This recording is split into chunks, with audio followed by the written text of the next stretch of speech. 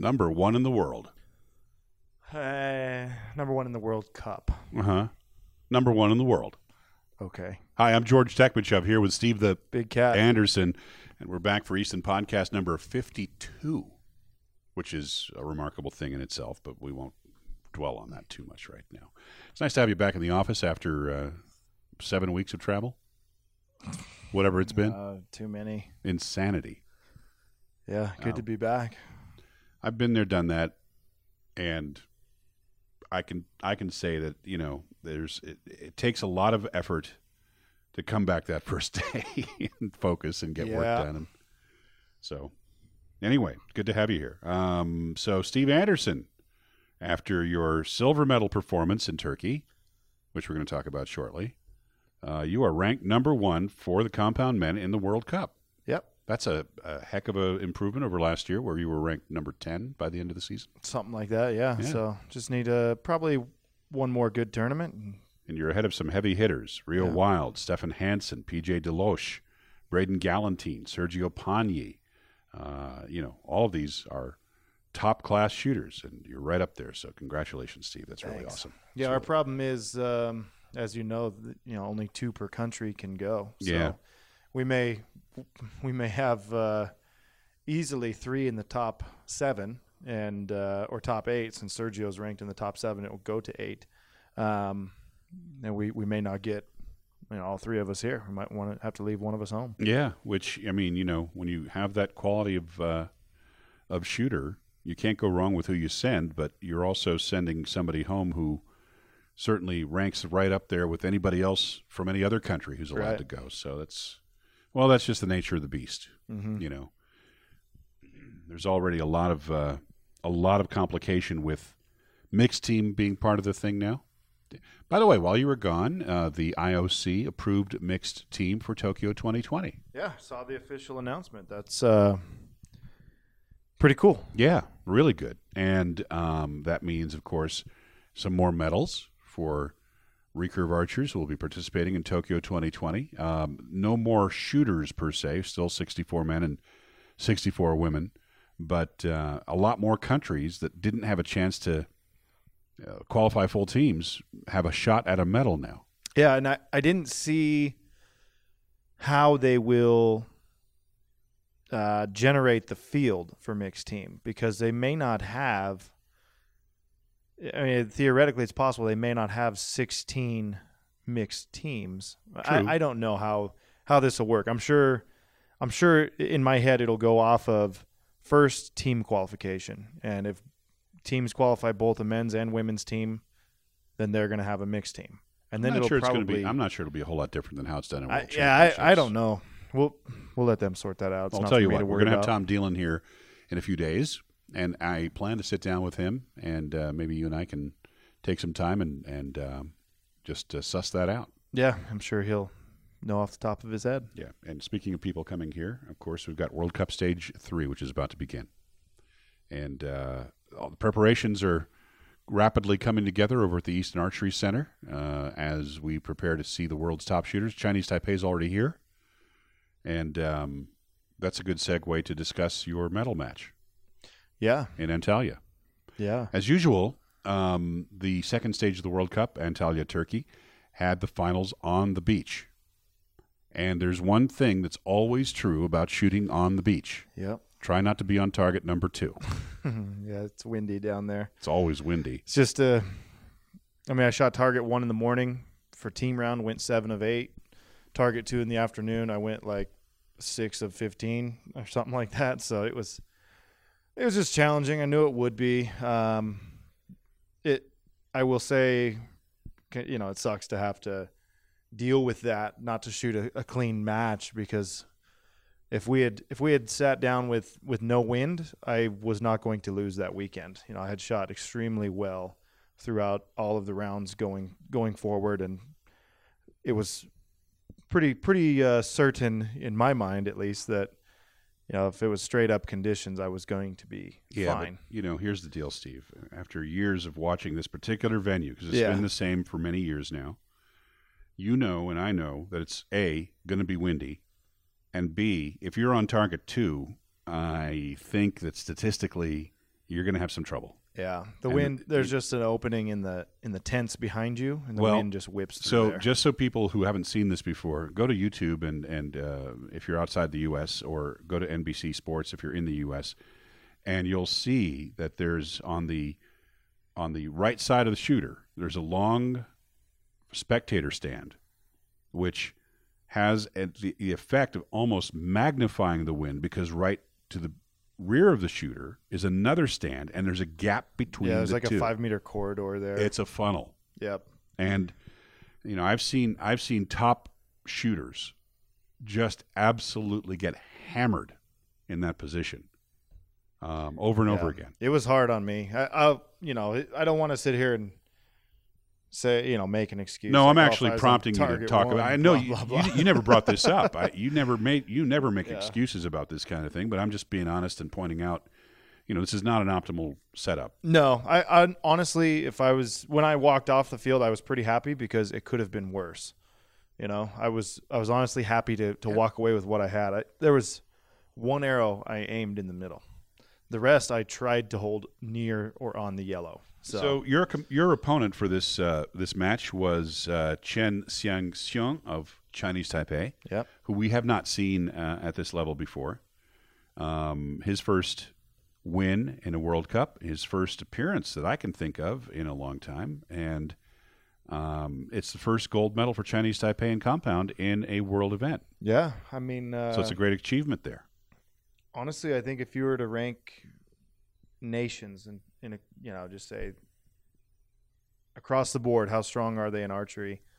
I think Taipei they're always one of the better women's recurve teams. Their men's recurve team is competitive, but the women's recurve is right up there. Yeah, they're probably number 2 behind Korea in my mind. Depends on the day. Yeah, I would say they are. I mean, they had 2 individual finalists here. Yeah. in Antalya as well. And their men's compound team has shown some promise. They have a couple other shooters who are decent and will improve, and obviously a winner already. So yeah, clearly the inclusion of compound in the Asian Games has absolutely raised the bar for Korea, for Chinese Taipei, and for a bunch of other countries in Asia. And India comes into play in that category as well. You can't take it away from a number of countries now. You cannot. Forgive me for saying this, Steve, because I know you're part of the team, but you cannot count on the USA team's traditional domination anymore. No, you can't count on anybody dominating, right? Because we're playing a game that's, for lack of a better term, too easy for everybody. We're too close to perfect scores. You're saying that 50-meter target is not enough to separate. Right. The cream doesn't rise to the top. I mean, there are guys who are genuine bad shooters indoors who are very competitive outdoors. Because of the 50-meter target. Yeah. I mean, it's... All right, so what's your solution in your mind? 60 meters. Okay. Increase the distance. Yep. I mean, we shoot it at field target. Round. Yeah. Same target. I shoot it in field. What does that do to the women's category? I don't know. And to club shooters and to that sort of thing. Do you think that's going to have a negative impact if you were to do something like that? By the way, it's not that this is just Steve talking. This is not something World Archery is talking about right now. Yeah. As far as I know. Scores will drop, yes, but is that negative? Is that bad? I mean, recurve shooters don't shoot 700. How often do we see perfect scores these days in a 50-meter round? You don't ever see perfect. Well, no, right? It's never been done. Right. But that's because of X count. Right. We do see 150s all the time. The problem is you see a serious number of shooters over 700, given the conditions. I remember the one year in China, it was like 43 guys shot a 700. There's nothing separating the mid-level shooters from the elite level shooters. And even the guys who aren't very good, give them bad conditions and they can muck it up with some of the best of them. Okay. I see your point. I understand your concern, but I will also point out, I'm looking at the results. I have the full sheet of medalists, and I don't see too many people who you don't see often on the podium. Right. So I'll just give that little bit of pushback to your statement that it's not doing enough to separate the elites from, the wannabe elites. I think that at least at these levels, It is doing that to a degree. I'm not seeing a big anomaly. You know? So I respect and understand your point of view. I think it would be very interesting to see what would happen at 60 meters if it was a windy day. Yeah, I mean, it would. You just have to get accustomed to shooting a few more in the red. Well, I don't think it would be very difficult. I think you'd get there quickly from the standpoint of just the mindset and everything else. But yeah, we've talked about it a lot. I mean, 700 is no longer a good score. 700 was one of those scores that on any given day, if you shot a 700, you were almost assured of a medal. You know, in the qualifying round, if you shot a 700, you were at a level where it was going to be real hard to beat you, or real hard for you not to be on the board. Now, you're right. I mean, you know, you're seeing a bunch of 700 somethings. Yeah. 710 almost is what you need. Well, just look at our... And that's out of 720 for those of you who don't know. Look at our team round world record. You know, it was good conditions. And on that day, that was the day 43 guys shot 700. And we shot 710, 711, 712 as a team. You know, that's kind of it's really, really getting them up there. So I think at 60, it would be a little more, it would separate the pack a little bit.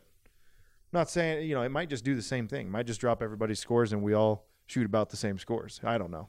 It's hard to say. So Braden Galantine had a good performance, bronze medal for Braden. Yep. And been a while for him. He's pretty pumped. Yeah. You know, how's his attitude been this season?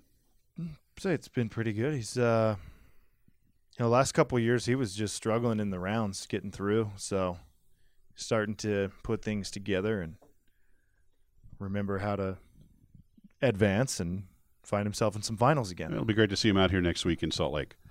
For the compound women, some of the usual suspects. Yeah. What's becoming the usual suspects. 100%, yeah. You know, Sarah Sonicson and Tanya Jensen and Sarah Lopez.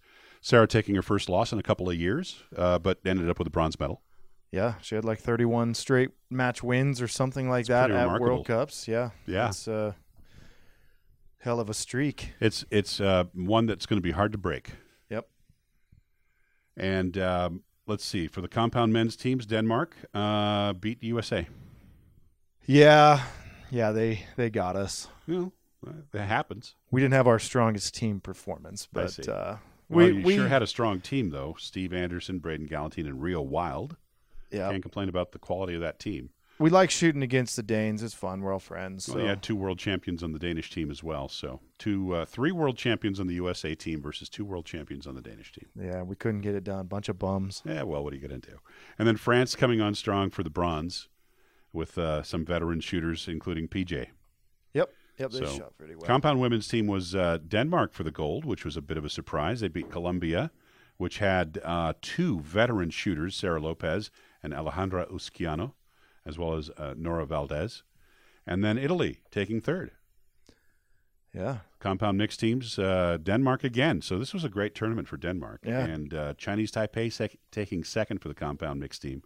India taking third, including Abhishek Virma, who we've seen at a very high level of performance. For the recurve men, J.C. Valadon beat Brady Ellison in the final. Yeah, what a match, too. Yeah. So any thoughts about that particular match from the standpoint of, I mean, J.C. was strong all the way through from what I saw, 29s and finished with a 10. I think, again, it was a pretty windy day. And I had to leave and head to the airport before that match, but I was down on the beach with them before, and it was picking up. It was getting windy, and I don't think it's a huge concern of Brady's. You know, Brady's pretty. He's got his life in a good place right now. He's not going to get hung up on a win or a loss here. You know, it's a kind of a meaning. I'm not going to say it's meaningless to Brady, a World Cup win, but I don't think Brady feels like he's got anything to prove to anybody. You know, he just needs to put himself in finals and do his job. The four-fletch, was he still doing the four-fletch? I didn't notice. I don't know. Okay. The outcome of this event puts J.C. Valadon in first place ranking for World Archery ranking. Yeah, he's world number 1 now. World number 1, which is great for J.C., of course. It's the first time a French archer has been world number 1 in about 10 years. I think Lionel Torres was the last French archer to be ranked number 1 in the world. So fantastic outcome. And JC is a rock star these days in France. I mean, it's good to see him not slumping after a good Olympic performance. I would argue doing better. Yeah, I think he's probably taken a huge weight off his shoulders. He probably, again, doesn't feel like he's got to do anything to prove. No, he's got nothing to prove. I wonder if he even feels like he's got to build towards that anymore, that pinnacle of Olympic success.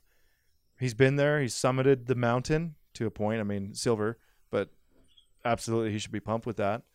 And I just imagine for your psyche, you can go to every event and totally not care. You don't have to ever go and have success at the Olympics to feel validated. Yeah. Or validaunted. Yeah. Validaunted. So he's probably just shooting nice and relaxed, very carefree. And that's a great way to approach tournament archery. I need to point out that we're not in a dental office doing the podcast, but there's a little construction going on next door. An office is being expanded. So sorry about the noise. The Italian guys are showing more depth lately. The younger guys are coming up and kind of replacing some of the old crowd, some of the old guard, as it were. And David Pasqualucci has been, poking at the podium more and more, and he's made a bronze medal podium here. Yep. So I think we're going to see, Max Mandia and David and some of these other younger guys coming up.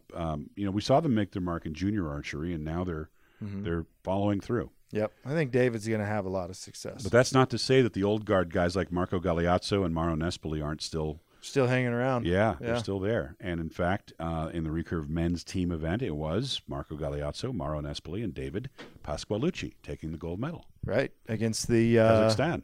Yeah, the storyline that is Kazakhstan. Yeah, and Japan took the bronze medal there, which was a good performance for them, I think. I think a little bit of disappointment individually, but Japan did well as a team. So this is going to be an entertaining podcast with all this noise going on.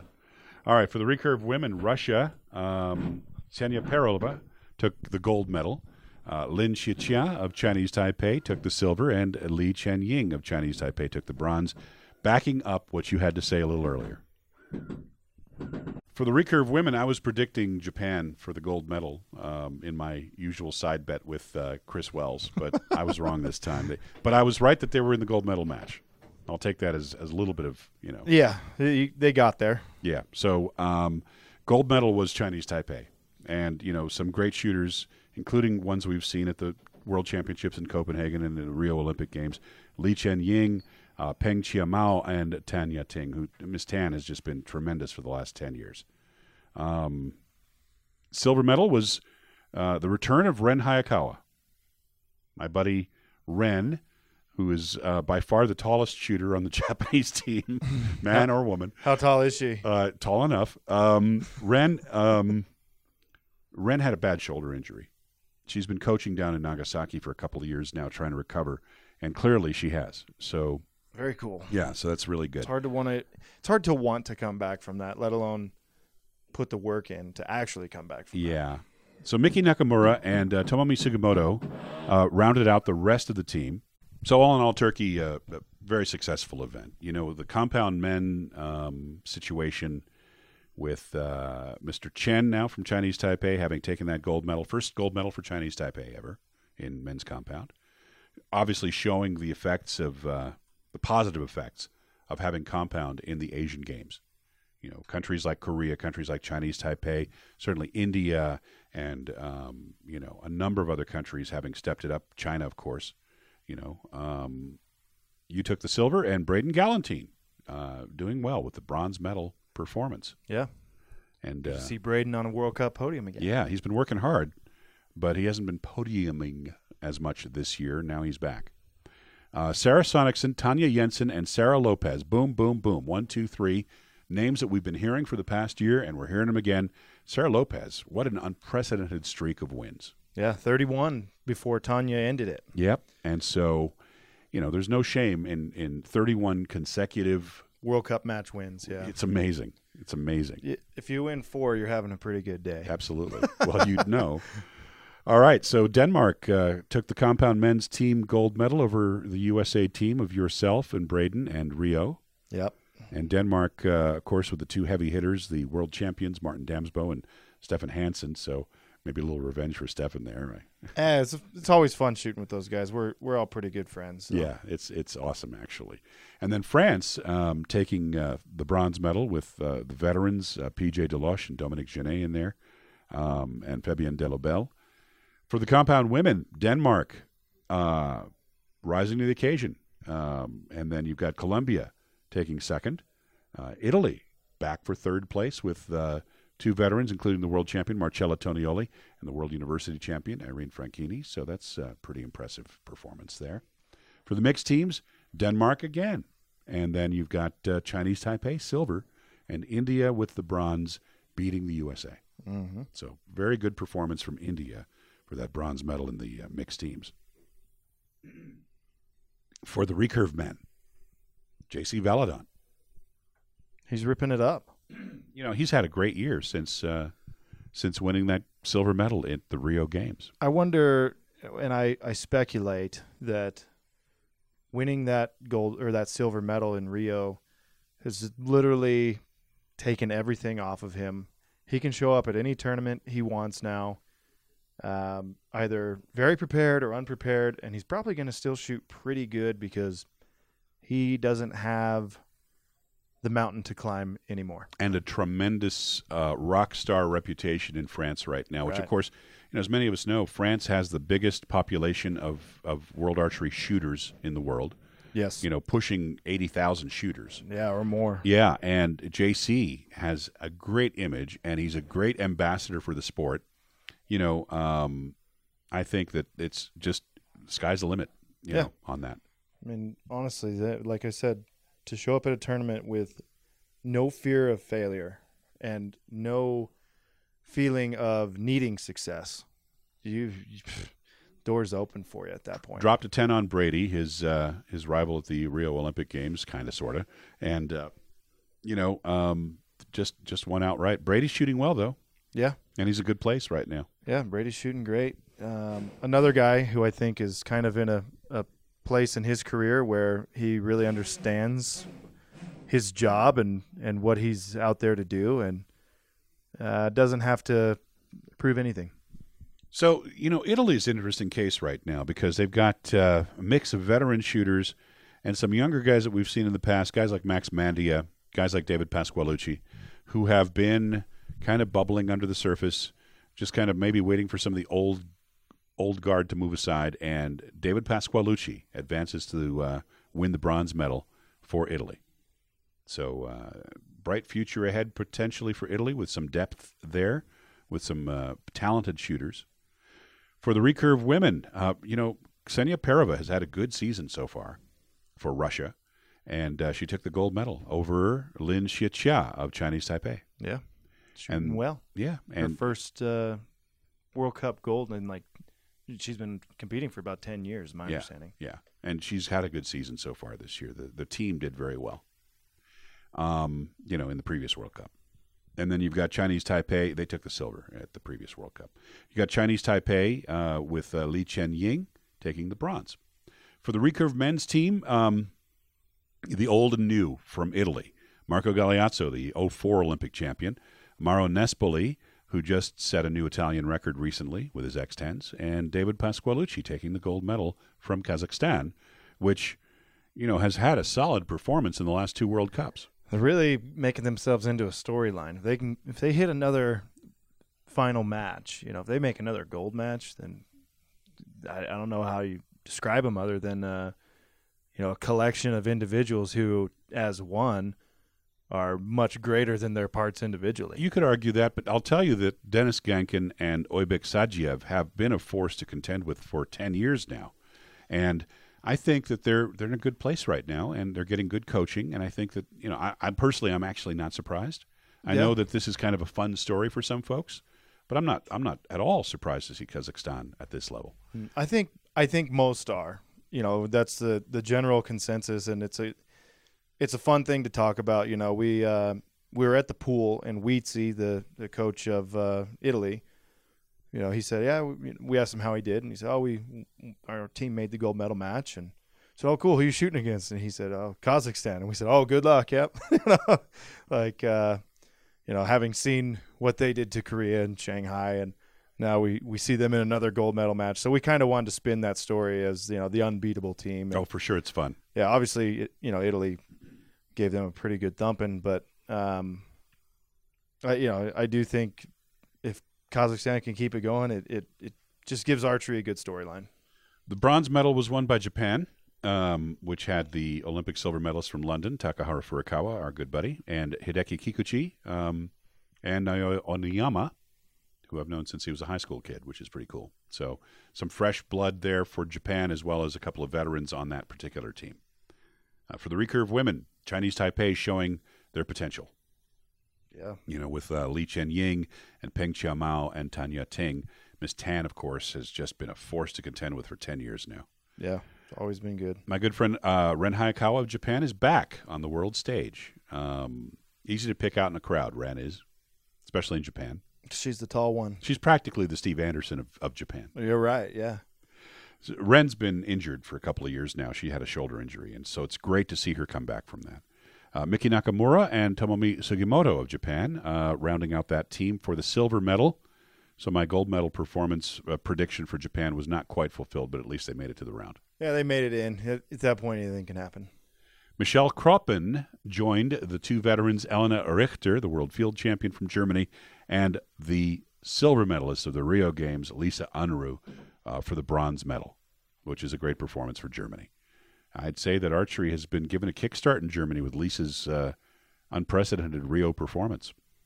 Yeah, I know nothing about it. But I mean, I know about Lisa's performance, but I couldn't tell you anything else about what's happening in Germany. Well, I was there, spent the night there. Lisa, in Frankfurt, right? Yeah. Flying back? Yeah. Yeah. That was an odyssey you had. Yeah, I mean, there are stories to be told. Yeah, there are many stories to be told. I may or may not, after the gold medal final, have dove in the pool with a phone in my pocket. You found that the iPhone 6 is not waterproof. No, the not iPhone 7 is, minutes. by the way. You can get away with the dive in the pool. Yeah, so that was Saturday. Wednesday today. I'm just now getting this situation fixed. So what a mess. Yeah, you're actually headed to the Apple store. We get off the podcast here. What a mess. Well, that's all right. At least you're home and you got your laundry done and all that sort of thing. Yeah, I didn't bring a computer, because checking computers for a flying flight to out of Turkey. Yeah, it could be sketchy. It's not easy. So I left a computer, I left the iPad, and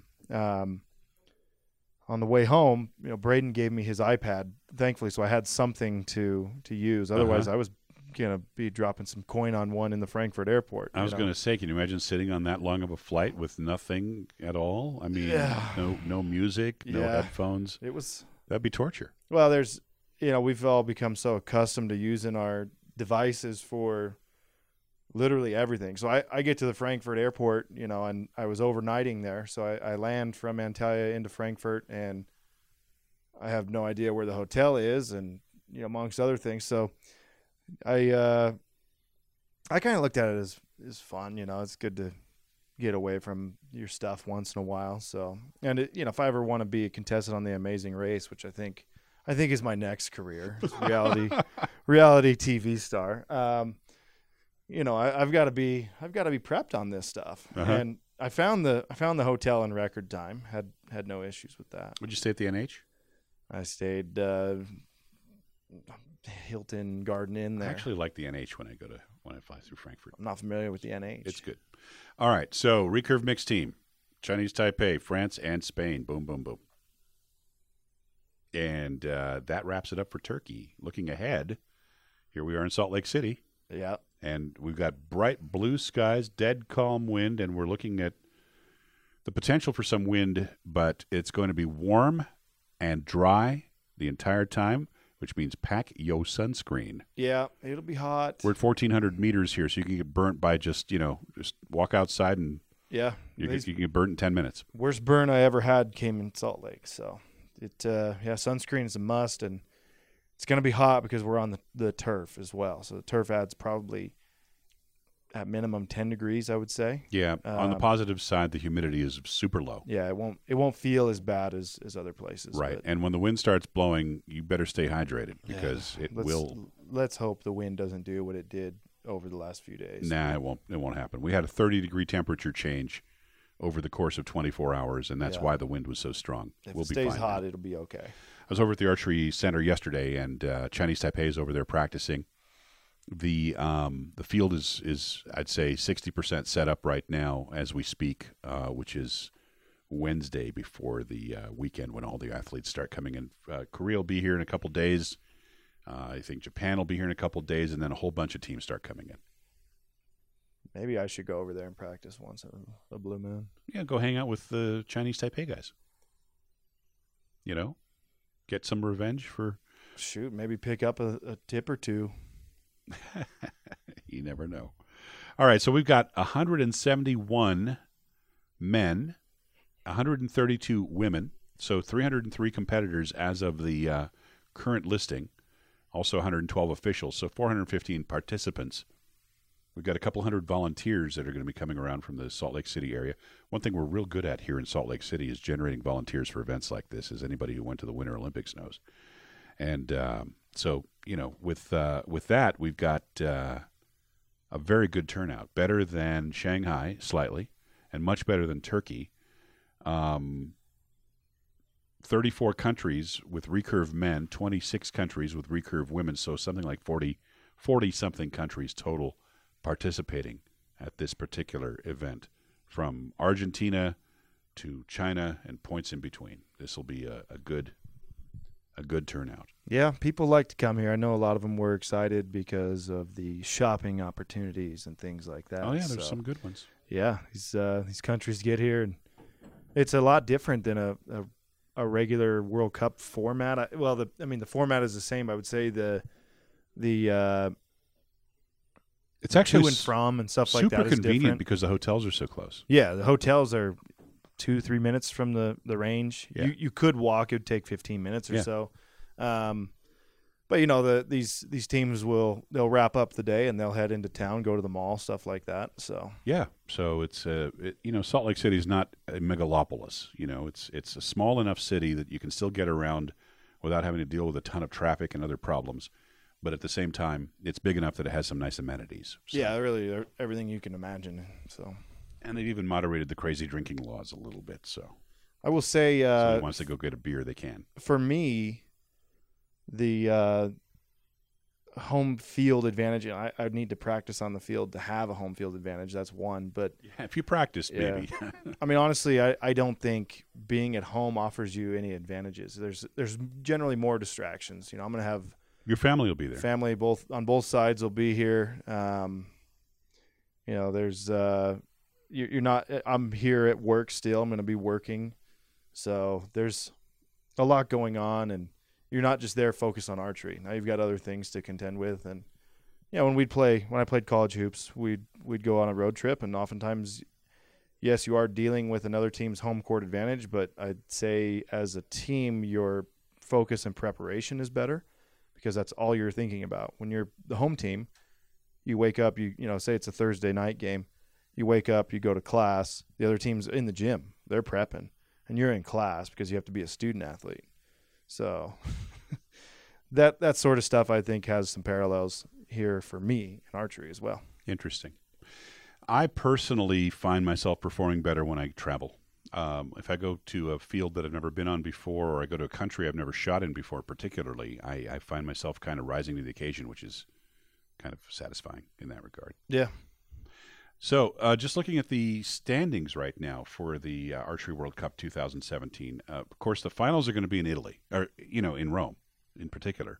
And so with Sergio Pagni in the top 7, presuming he stays in there, probably going to have a total of 8 finalists in the men's compound category. At that point, yep. So right now that's you as number 1, followed by Rio Wild. And, I think that this could have some serious potential for a tremendous high-level final. And, of course, the same people that we've seen on the podium in every category are ranked highly for the World Cup this year. We're going to move on to the tremendous number of questions that we've gotten, again, from our Facebook followers at the Easton Target Archery Facebook page. And you want to start out with any particular question, or we'll just take them in order? Let's just hit them top to bottom. Let's do it. Travis Eiler says, Steve Anderson, Alina and I spoke to you in Darrington at the USA National Field Tournament. It was a pleasure to meet you and get to speak with you. And now after speaking with you, Alina really wants some ACGs sponsored by Mom and Dad. That's not a question. I guess it's just a comment. Yeah, I mean, I know how it is. I was sponsored by my mom and dad initially, and then I was sponsored. Aren't we all at some level? Yeah, at some level, and props to those parents. And then I was sponsored by American Express. They're but you have to pay the bill. Yeah, there's like an 18% APR going back to them, so something like that, whatever it is. You sign up for that American card. Express arrangement, I pay mine every month. So yeah, that's kind of nice not to have to worry about. Well, I will say when I was trying to make it in archery, I stacked up. I've told people this before. I stacked up pretty healthy credit card debt, and it's part of the game. You want to play the game, you got to pay. I didn't, but you know what I did? I wore out cars with mileage. Yeah, I did that for a while too. I put 225,000 miles on a Saab. I had a Saab 900 turbo, and I put 225,000 miles on that sucker, which is, anybody that's owned a Saab turbo will tell you, not a cheap thing to do. Right. Yeah, and you're probably, sharing hotel rooms and beds and whatnot, and I'll tell you, cramming in, and yeah. So that's it's paying your dues. Yeah. Andy Vanderweer says that you've mentioned before having somebody talk about optics like the peep and lenses used for target, maybe Chuck Cooley. Yeah, we've talked about trying to do that, and we are still going to try to do that. We just haven't. We got to be at a tournament where Chuck's there, and we need to be in a position to do the podcast. So, hopefully we'll run into Chuck sometime soon, and we'll sit down with him. What to look for in a lens, magnification, its effects, what causes shifts in point of aim, etc. And so, yeah, absolutely, Andy. We'll try to keep that in mind for a near future podcast. Sarah, our friend Sarah, is saying that she's heard us say before it's normal for sighting to change a bit when lighting conditions change. Yes. And so she says she's still kind of new at outdoor shooting. I'd like us to expound on that a little bit. She's seeing her groups moving some more, shooting during sunset hours the other night. Yep. I used to shoot a field that faced north, and as the sun set, I believe I was generally moving my sight to the left. That's actually common because what's happening is, among other factors, your pupil is getting bigger. And so for a recurve shooter who relies on string alignment, you're going to see some of that. And that's in the Northern Hemisphere, of course. In the case of compound shooters, I think you just have to pay extra attention to your alignment on your housing. Yeah, I don't know exactly what it is. If it's refraction or something off the lens, I don't know. But, yeah, generally going to have to move it a little bit as the lighting changes. I mean, that's why you hear about people saying, they don't like a clarifier outdoors, because you go from shooting one side to the other. Like say in 3D, you shoot one side of the lane, then you turn around, shoot the other side. Lights entering your peep the other direction. Could be problematic. So it's just something to pay attention to. And thankfully in outdoor target, things happen pretty slowly, so you can just give the windage a few clicks as needed. Interesting question from Mark Stockman writing to us on Facebook. Hi, Steve and George. I was rewatching the Field Championships in Ireland on YouTube the other day and got to thinking, would a compound work with swing bars? And if so, why has no one done this? Strange question, I know, but if anyone would have any thoughts on this, I'd say we might have an idea. So I've got some thoughts, but you want to take a shot? I've thought about it a little bit, and in my head it would kind of regulate the effect you get out of the front bar a little bit. A sidebar when you start going up and down a hill can really change the torque of the bow, but it's not something I'm ever going to try. Here's my thought on it real quick. Swing bars are effective on a recurve in some cases because they're actually self-leveling. Compounds have a bubble. Mm-hmm. So I don't think you get as much benefit. Plus, the way that you guys aim, I don't think it's compatible with swing bars. No, it would drastically change the feeling in the hand, if at least how I perceive it. I haven't went and tried this, so I couldn't speak from experience, but we get accustomed to the feeling of where the weight is at on the bow, and as that changes, your grip pressure changes, and a lot of things can go haywire. Sure. Tyrone Piershouse, could you discuss the benefits of single back stabilizer versus double back stabilizers? One of the benefits of a single stabilizer and vice versa seems the norm nowadays is to use a single back stabilizer. Why? And I think obviously he's referring to compound here. Yeah. So I've seen both out there. And Yeah. everybody seems to go back to the singles. most guys run a single, and Clearance, right? it's a little bit clearance. It's a little bit, I believe, due to the way our hand enters into the bow. And, I prefer a bow that tips to the left pretty hard. It's easier for me to hold it up against my hand rather than, if the bow was more neutrally balanced, I would feel like I was kind of trying to keep it on that balance point rather than force it upright. And you see people shoot V-bars too, and I think maybe they want more weight out the back, but they don't want it offset to the side so much, so they do a second bar, and then they split the weights, say 60-40 or something like that from one to the other. There's really no right or wrong. It's just gonna be how you want to approach it, and that V-bar and sidebar setup can really affect how a bow tunes for you, based off how the grip sits in your hand and the torque it creates on your bow. So something you might think about. I mean, if you're looking for a perfect shot through paper, you're probably not going to be hanging 25 ounce off the left side and kicking it out really far, because that's going to make it pretty difficult to achieve that. So Chuck Cloud says that he's been shooting a Prevail for about a month now, and he's kind of tearing up the limb dampers that are on the bow. Mm-hmm. Are you using your limb dampers, Steve? Yeah, I use them. I don't have problems. So I've seen some people who have them move a little bit. If you put a little hairspray on them, it'll keep them from moving, which might be what's causing his to tear up a little bit. So, okay. Yeah, so just spray a little dab of hairspray on there to maybe dry up and act as a glue to hold them on in their position. Yep, exactly. I will say don't put duct tape on them like I've seen some shooters from certain countries doing. Yeah. Kind of defeats the purpose. You see a lot of interesting things from shooters from that country. Yes, you do. You know what I'm talking about. Rahafzan1 is saying that he's shooting a bare bow using a Horizon Pro riser, which is a recurve riser. He was required to mount the weights directly to the bottom stabilizer hole of the riser to comply with the World Archery bare bow rules, and he wants to know how much the weight size plays part in the balance, inertia, and stability of the bow. For example, one weight set is 1.5 inches in diameter with 1.25 inches thickness. Another one is 2.5 inches bigger in diameter with a shorter thickness. Provided both weight sizes are the same in mass, which one will provide better inertia and balance?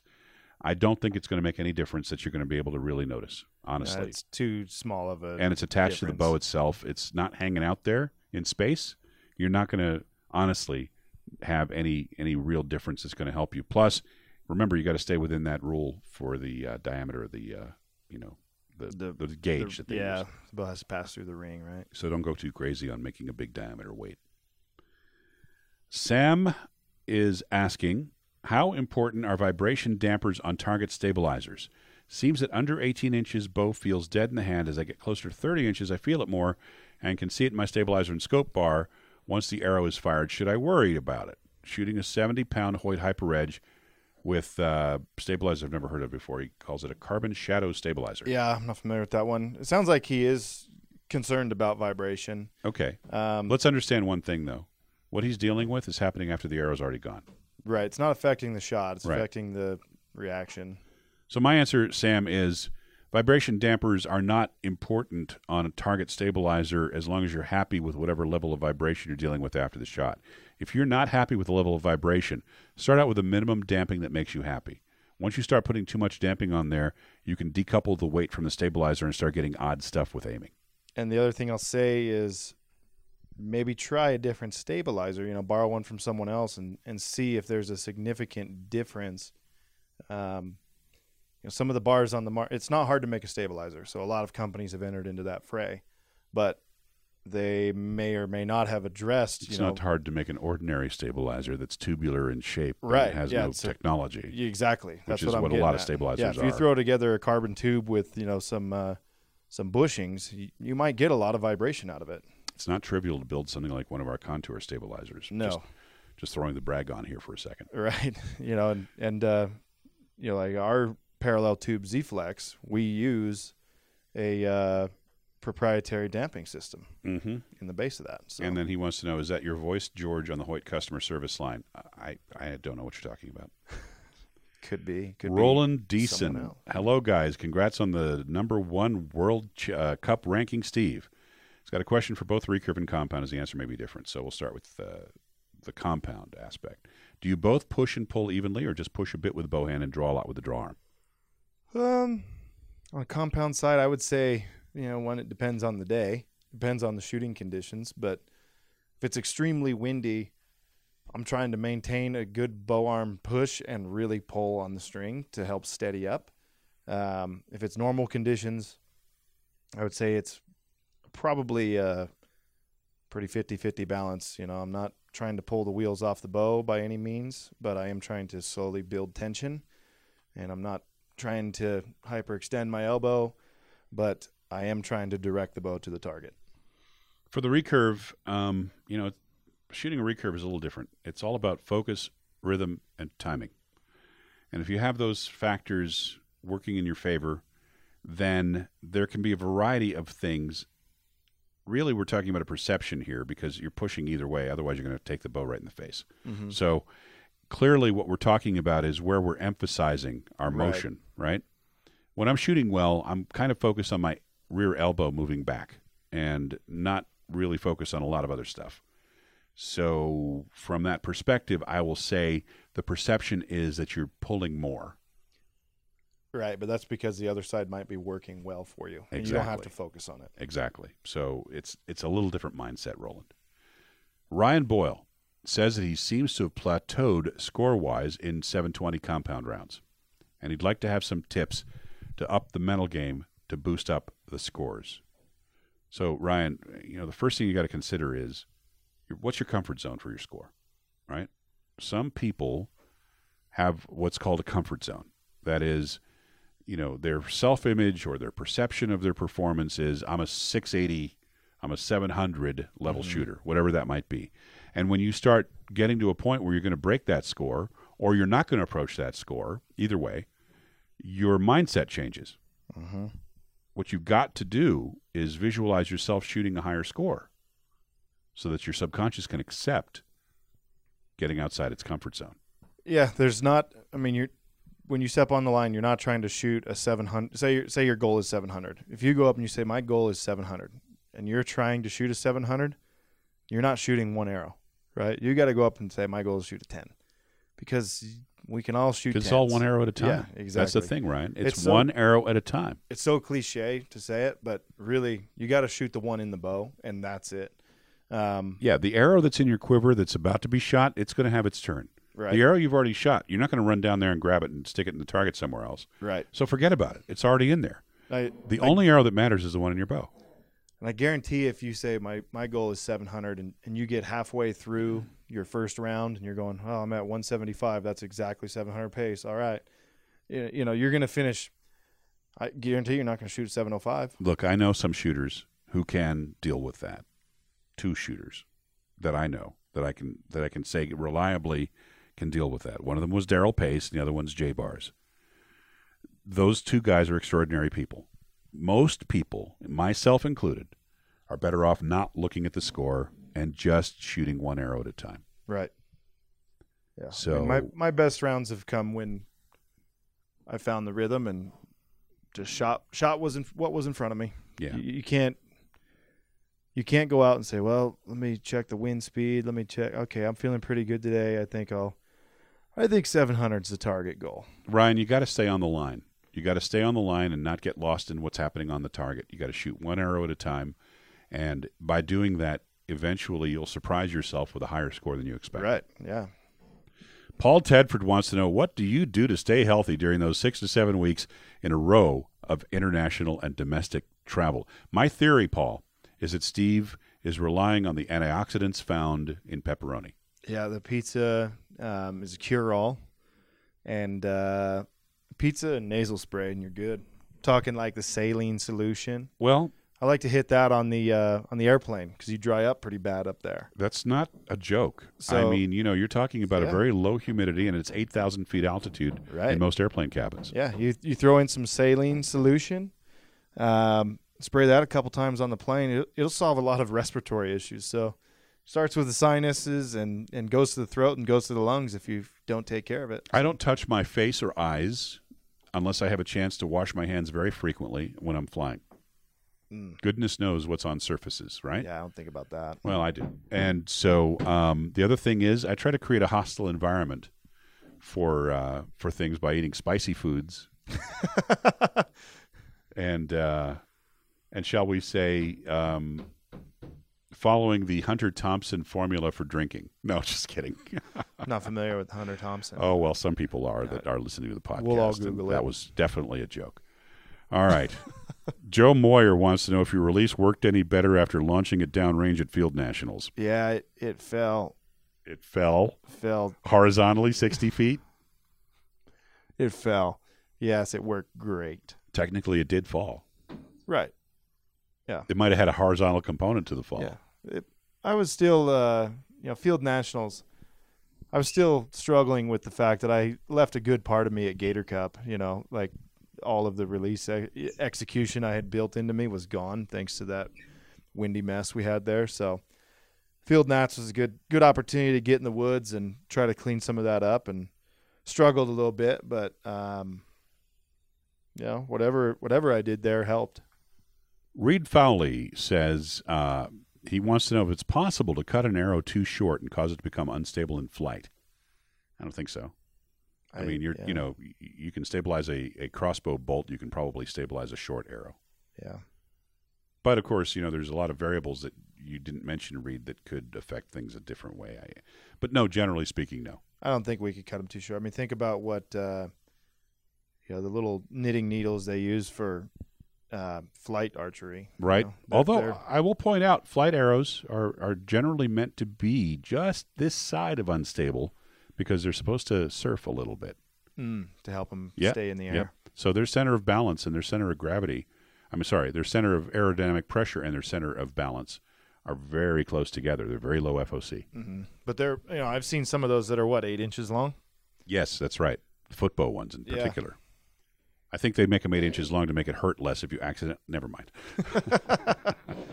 Vinny Bleakley, hi guys, is there a way to get a pin adapter to fit the Axis shafts? So, kind of, sort of, but it involves some serious hoops involving using a uni-bushing, which does not sound like a great idea. So there's no pin specifically that would work with an Axis that I know of. Yeah, I'm not sure we could make it work.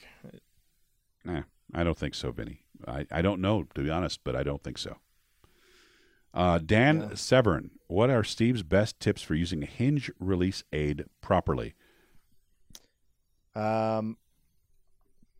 It's the old oxymoron of pull harder and relax more. That is a bit of an oxymoron, isn't it? Yeah, because what you're trying to do is get everything, your front arm's directed towards the target. Your release hand is building tension away from the target, and your hand has to relax. So as your hand elongates, the release turns over and fires. Okay. So I imagine the tension coming from my elbow. Like say there's a string tied to my elbow and the string's at the tied to the target on the other end, and the pallet of bricks analogy that you brought up before. Yep. So just a matter of, and I found it in Turkey. I got that release hand to relax, and shots started firing a lot cleaner, and aim was good, and it was great. I had missed that for a while. Okay, and Steve's answer just now takes care of the second part of Dan's question, which is how can I perfect the use of the back muscle to ensure proper shot execution? Yeah, I don't think about the back muscle whatsoever. It's not a part of the equation. I've heard people say squeeze like a beach ball between your shoulder blades. I don't think that works. Honestly, it's a little bit more of a recurve thing. Yeah, that because it's kind of the expansion. Well, we're trying to get through the clicker. Yeah. Whereas you're pulling up against a wall. Right. Marty Judnick, can we discuss the pros and cons between the Hoyt Prevail X3 cams versus the SVX cams? I'm pretty sure we talked about this before. Yeah, just quickly, X3 cam is not as fast as the SVX. It's a little softer on the wall. That's about the difference. So, what do you think would be better for target archery? Depends. Some guys who, I want the performance of the SVX cams, and with the adjustability on those, you can really change the how hard the wall is. So is the character of the SVX cam more like, and this isn't Marty asking, I'm just asking here because just to clarify this a little more like a spiral cam, right? Yeah, the SVX is an improved current cam. spiral cam. Yeah. So, whereas the X3 cam is your more, shall we say, smooth. And traditional cam and a half. Yeah, it's gonna feel a little easier to draw at the equivalent poundage. A little more forgiving if you're a little soft on the valley. Right. Yep. Yeah. If you're making weak shots, the SVX will snatch the pebble from your hand. Right. Right. All right. Joshua Moore. I don't understand Joshua's question. What is the magical arrow length for a compound archer, please? Okay. 30 1/4. Okay, there you go. There's your answer, Joshua. In the absence of any more data, that's your answer. And then Brett Gibbs wants to know, why can't we get a pink 3D Super Knock? I can give you the home phone number for our sales manager who doesn't want to add SKUs.